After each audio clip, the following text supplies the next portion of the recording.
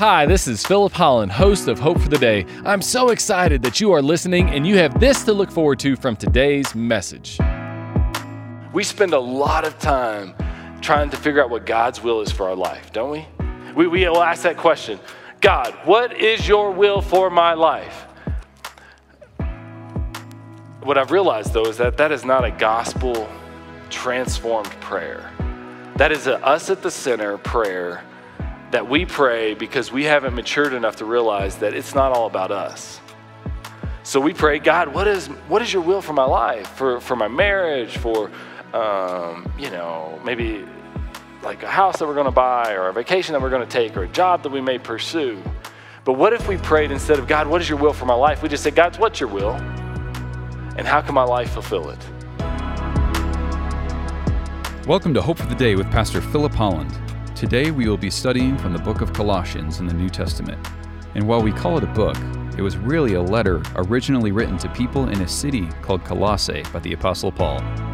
The reason Paul wrote this letter is because the members of this church were new to the Christian faith and they had many questions. They wanted to know what the gospel was, what they should do with old traditions from their community and faith, and how this newfound faith should impact their lives. The same thing this letter did for those so many years ago, it will do for us today. It will inform us, challenge us, and guide us towards what the gospel really is and how it can impact our lives. Please enjoy the message. Many of you are planners. And if you're like me, one of the most frustrating things that can happen to you in a day is for your plan to get messed up and your schedule to get thrown off. That's our ambition. And we hold on to those plans really tight.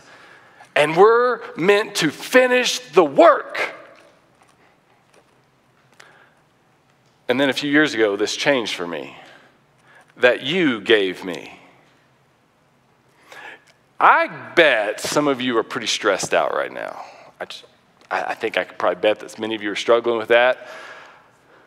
And my guess is there's probably a lot of stress because you're overcommitted. And what you've got going on in your life is you've got the work that God wants you to do, that you might have a little sense of, and then you have the work you want to do. And let me tell you something, for you and for me, is that God has given us more than enough time to do the work that we want to do, or that God wants us to do. But he hasn't given us enough time to do everything we want to do and he wants us to do. And if we aren't careful, he'll start shutting doors in our lives, and we'll start pounding those doors down to get our plans through. And all the while, we forget about what it is that he wants us to do. And what does he want you to do? It's not hard. He wants you to tell people about Jesus. The Jesus you believe in, the Jesus that changed your life. I mean, isn't that the least that we can do? He wants us to help the hurting. He wants us to serve and to help at our church so stories like the one we just learned about can continue to happen. He wants us to be a part of things like a meal packing that we're going to have at the end of the second service, where we send 40,000 meals off to Haiti.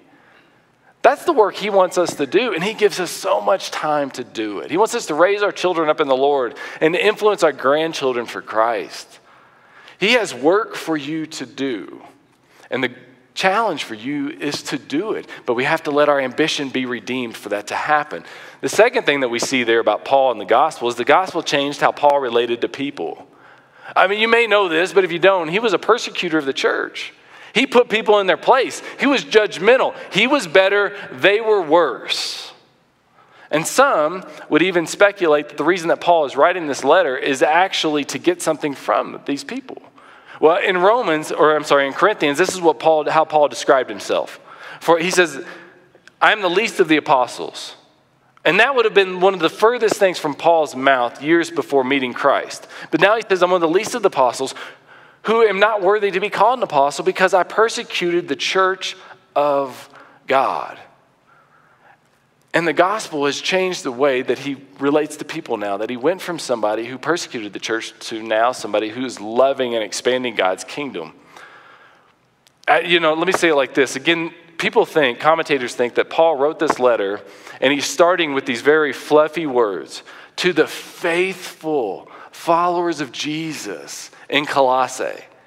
They think that he wrote that just he's softening them up with his introduction to get something from them. He's softening them up so he can come in really heavy with criticism. Do you know people like that? I know people like that. And what happens is I think there's categories. And so you have this first category that's sort of that somebody will use a technique on you to get something from you. And if you pick it up, like, oh, you're being nice, you're being complimentary. It's that old Aesop fable where you may not know this, where the monkey tricks the cat into knocking the chestnut out of the fire. And he's just complimenting the cat in order to get the chestnut for himself. It's an old fable that's out there. But we deal with people like that. Yeah, they're nice and they're super respectful, but it's to get something. It's to come in hard in some way on us. And then there's another category that I would like to think I mainly land in, and that's my heart's not always in it to be nice, to be kind, to serve, but you know what? That's what Jesus has called me to, and so I'm going to do it. And then there's another category that's just people just overflow with love of Jesus, and they're always going to start out with like, man, how great and how encouraging, and they're just trying how great you are, how they want to encourage you and lift you up because they love Jesus and they know how much Jesus has loved them, and they aren't trying to get anything from you. They don't have an agenda. They're not trying to manipulate, and this is where Paul is at. He doesn't relate to people like he's judgmental or he's trying to get something from them. He relates to them from a standpoint of, I see what God has done for me, and now I want to lift you up as well. The true gospel then has changed his life. The true gospel and the people of God in Colossae and the people who are us. This is what he continues on with. We always thank God the Father, our Lord Jesus Christ, when we pray for you, because we have heard of your faith in Christ Jesus and of the love that you have for all God's people, the faith and love that spring from the hope stored up for you in heaven, and about which you have already heard in the true message of the gospel. The true message of the gospel that has come to you. So what Paul is doing here is right here, he's making this connection with the way that they live their life in heaven. And how the gospel has made that happen. And he goes on. In the same way, the gospel is bearing fruit and growing throughout the whole world, just as it has been doing among you since the day you heard it and truly understood God's grace. You learned it from Epaphras, our dear fellow servant, who is a faithful minister of Christ on our behalf, and who also told us of your love in the Spirit. And so where we started in this passage is about heaven.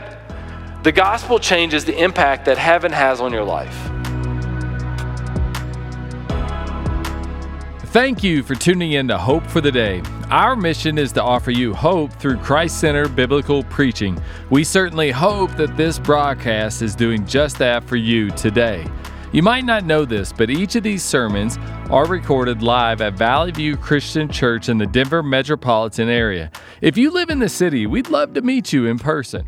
We offer Sunday services at 8 a.m., 9:30 a.m., and 11 a.m. We have programming for children of all ages, dynamic worship, plenty of opportunities to get connected beyond Sundays, outreach initiatives, and much, much more.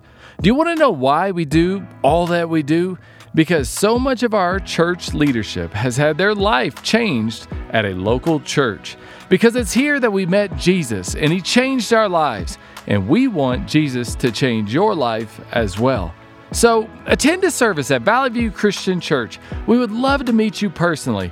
We're located just south of Highlands Ranch off of Highway 85, Santa Fe. You can go to our church's website, valleyviewcc.com, for more information. And again, those Sunday service times are at 8 a.m., 9:30 a.m., and 11 a.m. Now let's get back to our program. Does heaven impact your life? Do all the benefits of heaven impact your life? For many of us, heaven isn't something that we think about until we're 70 or 80, or when it randomly may pop up in a Bible study you may be a part of. How does it change the way you live your life? For many of us, not enough. I got a couple questions here for you. What is waiting for you in heaven? The Bible continually speaks of rewards that are there. Often when we sacrifice for God, we sacrifice the here and the now and the temporary to have more of the eternal that we get to experience for Him. What's waiting for you in heaven? Does that even cross your mind? It doesn't cross my mind enough. How about this? Who is waiting for you in heaven? Who will you be waiting in heaven to arrive? Who will you be waiting for in heaven to arrive? Who is that going to be for you? Are there people that you're telling them about Jesus that otherwise wouldn't be there if you hadn't said something to them about Jesus? That's what Epaphras was for this church, that he had shared the gospel with them. He's going to pass on at some point, and he's going to be waiting at the gates of heaven for many of them to arrive. Who is waiting there? Who is waiting for you to arrive, and who are you going to be waiting for to arrive in heaven? And so the people have been impacted by the gospel in that way. Another way they've been impacted is it changes your perspective of the world. And what do I mean by that? Well, he said that the gospel is bearing fruit throughout the world, everywhere. And there's this interesting thing about the gospel. You can't figure it out unless somebody tells you. Romans chapter 10 says it this way: faith comes from hearing the message, and the message is heard through the word about Christ. Faith comes from hearing the message. You can come up with some things on your own. You could come up with the fact that, there's probably a good God, and I should probably live a good life. And you could probably figure out what mostly that good life should look like. And then you would probably deduce in your mind, if I'm just good enough, then I could probably go and experience a good place with this good God when I die. You could probably figure that out on your own. People have been doing it for centuries. That's essentially what every other religion in the world offers you. But what you couldn't figure out on your own is that 2,000 years ago, God loved you so much that he sent his one and only son into this world. He was born of a virgin. He lived a perfect life for 33 years. He died on a cross. 3 days later, he rose from the grave again. And he did all of that to atone for your sins, to make you right with God, to give you a past that's forgiven, a purpose for living, a place in heaven. You can't figure that out unless someone tells you. And so now all of a sudden, we look at the world differently because the gospel demands for that. Because these people in other countries can't learn about Jesus unless somebody tells them. These people in other countries can't learn about Jesus unless there's people here willing to love them enough to do something like pack a meal or whatever it may be. These people in other countries, or even in another neighborhood, or even across the street from us in a different cubicle, in a different office space, they can't learn about Jesus and what he offers us unless we are willing to tell them. But they can probably figure out that they should live a good life and there's a good God and there might even be a good place if they're just good enough. But no one's good enough. And Jesus plus anything isn't going to get you anywhere. But Jesus plus nothing will equal everything. And you have to tell people that. And so these people's lives were changed by that man Epaphras because the gospel was shared with them. And then the text goes on. And for this reason, since the day we heard about you, we have not stopped praying for you. We continually ask God to fill you with the knowledge of his will. Look at how Paul prays here. Through all the wisdom and understanding that the Spirit gives, so that you may live a life worthy of the Lord and please him in every way, bearing fruit in every good work, growing in the knowledge of God, being strengthened with all power according to his glorious might, so that you may have great endurance and patience, and giving joyful thanks to the Father who has qualified you to share in the inheritance of his holy people in the kingdom of light. What a prayer. That's incredible, the way that he is praying. And you know why he's praying like that? Because his prayers have been transformed by the true gospel. The gospel changes the way you view God's will as you pray. 1 John says this is the confidence which we have before him, that if we ask anything according to his will, he hears us. We spend a lot of time trying to figure out what God's will is for our life, don't we? We will ask that question, God, what is your will for my life? What I've realized, though, is that is not a gospel transformed prayer. That is a us at the center prayer that we pray because we haven't matured enough to realize that it's not all about us. So we pray, God, what is your will for my life, for my marriage, for, maybe like a house that we're going to buy or a vacation that we're going to take or a job that we may pursue. But what if we prayed instead of, God, what is your will for my life? We just said, God, what's your will? And how can my life fulfill it? What's your will and how can my life fulfill it? I know that some of you are in the process of buying houses or getting ready to buy a house or maybe just bought a house. But we're very familiar with that practice. Here are some factors that we often consider when buying a home. I'm going to illustrate what we do as it relates to our will versus God's will and how we can fulfill it. When it comes to buying a house, we'll evaluate the monthly cost, which is mortgage, taxes, insurance, etc. We'll look at interest rates, because that's a big factor. Commute time, because we are going to work, grocery store, schools, and other activities. A school district, community life, parks, trails, restaurants, theater, music venues. And so we look at all of these different things. This is how we try to figure out what we should do when it comes to buying a house. These are the types of factors we look at when we're trying to make a decision. No matter what you believe about Jesus, everybody looks at these factors. And they're not bad. That's not what I'm saying. If you believe in Jesus, how are you going to be different in the way you buy a home?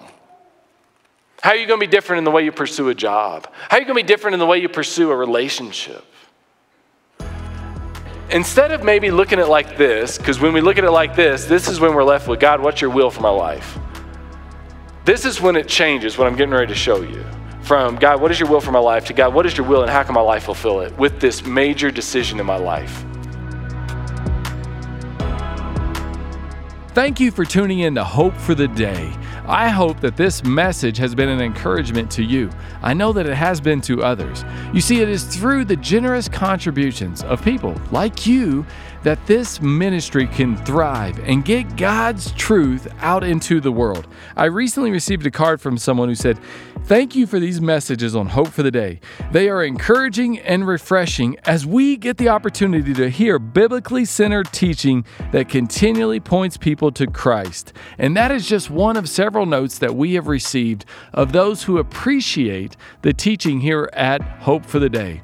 If you'd like to become a partner of ours, just go to Valley View Christian Church's website at valleyviewcc.com. It's there that you can click on the Give tab, and then you can designate your gift to go to the Hope for the Day ministry. And we would love it if you would partner with us in this way, and I know many others would as well. If you are in the Denver metropolitan area, we wouldn't want you to just be a supporter of ours. We want you to attend one of our services in person to be a part of the experience that we have here at Valley View Christian Church. We offer 3 service times on Sunday at 8 a.m., 9:30 a.m., and 11 a.m. And it's at each one of these services that we record the messages that you hear here on Hope for the Day. Now let's get back to today's broadcast. Factors to consider when buying a home for God's kingdom. What if we started here? Will this home help support the ministry God wants us to do? Is that a thing you think about? Maybe it is. But maybe it isn't. Like, what does God want you to do? Are you really good and passionate at hosting people, housing people, caring for neighbors? I mean, I'll be transparent. Laura and I are not the greatest at caring for our neighbors. That's just, we're nice to them. We love them. I get in arguments with them periodically. And I tell you all about it when it happens. And I repent of it later. But people are better at caring for neighbors than others. If your heart is to care for neighbors, you probably shouldn't move on 5 or 10 acres. Because God's calling you to a ministry, and you're really not honoring that by being really, really far away from neighbors and probably living in an area where only like 5 or 6 other people live. I know people that have a heart to house people. They want to house people transitioning from maybe on the street to being able to live in an apartment or buying a home. I know people who house refugees. They house missionaries. They just have a heart to house people. Well, if that's your heart and that's what God wants you to do, then you should probably take that into consideration when you're buying a home. Something that Laura and I do a decent amount is we host people. We had, this past weekend, we had over almost 25, 30 people at our home. That's something that we love to do. That's what we feel like God has called us to do. And so that's a factor that was a factor when it came to the home that we purchased. Another issue is, will this home help our family grow spiritually? And I've mainly honed in on distractions that we often have in our homes. And these aren't bad things. Don't take it as that. I'm just saying consider it. A game room, a theater, a wine cellar, a bar. These are all very common features in homes now. Are they going to distract you from growing spiritually, or are you going to put in barriers to keep that from happening? Will this home help our family grow closer together? You know, if people are always 3,000 square feet apart from each other, you're probably not going to grow closer together. Just something to think about. It's not that it's wrong to buy a bigger home. It's just to say, is our home going to help foster, or how are we going to foster our family to grow closer together in light of this home that we live in? These are the kind of questions that I never get to talk to people about. Because I'm always, when it comes to buying a house, it's about school districts, proximity, activities they have to drive through, interest rates, mortgage, insurance, all good stuff. We need to think like this when we're praying for God's will, and how can our life fulfill it. The second thing the gospel does as it relates to prayer is the gospel just changes what you pray for. It changes what we pray for. And as it relates to how we approach different things in life. Imagine it like this. A friend of yours offers you a home in the mountains to stay at for a week, okay? And you get to go there completely free. But you get up in the mountains, and you're there for, 6 hours or so, and then it starts snowing. So you decide, I'm going to call them, the people that let us stay up here. And you call them and you say, hey, there's about 1.5 inches of snow on the driveway. Could you have somebody come up here and plow this? It snows a little more. There's like 2 inches now. And then you call your friend back and you say, hey, man, it's kind of cold outside. Do you think you could send somebody from DoorDash over to give us some food? And then we got the house for free, but we're thinking, it'd be really nice if there was a hot tub. So you call your friend, you say, hey, can we get a hot tub? Could you bring in a hot tub this week while we're here? Maybe just rent it or lease it or buy one. I'm sure other people would enjoy it. Could you just give us a hot tub too? Isn't that crazy? That's crazy. That's what we do with God, though. He gave us his one and only Son, that who shall ever believe in him will not perish, but have eternal life. And then we pray, God, keep me safe. God, take away this slight discomfort. God, meet all my needs. Clean up my messes. And these are the prayers that we pray. But that's not what Paul prayed, is it? Because the gospel had changed. The love that God had showed to Jesus had changed him in such a way. He would never pray for safety and comfort. And he's barely making it. His life's hanging by a thread. And so what does he pray for them? To be filled with knowledge of his will. To bear fruit for his kingdom. To grow in knowledge of who God is. To be strengthened by him. To give thanks for all that we have in Christ. The gospel changes your prayers. It changes the way that you look at God's will. It changes the way you look at the world. It changes the way that you look at yourself. It just changes you when you allow the true gospel to really sink in. It moves you from darkness to light. For he has rescued us from the dominion of darkness and brought us into the kingdom of the Son he loves, in whom we have redemption, the forgiveness of sins. And that is beautiful. What I liken this to is often vacations that we'll go on as a family. And there's often a pool, but there's also a beach. And what I try to point my kids to is like, you got to go to the beach, but they want to go to the pool because you got to walk by the pool to get to the beach. And I'm saying, no, you got to get out of this place. This doesn't offer you much of anything. Get past, you don't want this. Trust me. That is so much better out there. There's wildlife, and you can make sandcastles, and you got all this water. It's wonderful. You don't want the pool. Don't settle for the pool. You want the beach. Who doesn't want the beach? Everybody should want the beach. When we settle for the darkness, though, we're just settling for the pool. And he's trying to call us out of that to this grand adventure that the gospel wants to offer us, but it involves us dying to ourselves. It involves us surrendering our will. It involves us being content that he's given us his son. Well, unfortunately, we have to bring today's message to a close. But my hope is that the word that was spoken was an encouragement to you. That's always our hope here at Hope for the Day. Did you know that these messages are recorded at Valley View Christian Church every Sunday? And if you're here in the Denver metropolitan area, we'd love to have you attend one of our Sunday services at Valley View Christian Church. We have Sunday service times at 8 a.m., 9:30 a.m., and 11 a.m. And we'd love to have you come and attend one of those services and be with us. And I, Pastor Philip Holland, would love to meet you in person. And also remember that the Hope for the Day broadcast is available on your favorite podcast provider. So we look forward to having you again with us on Hope for the Day.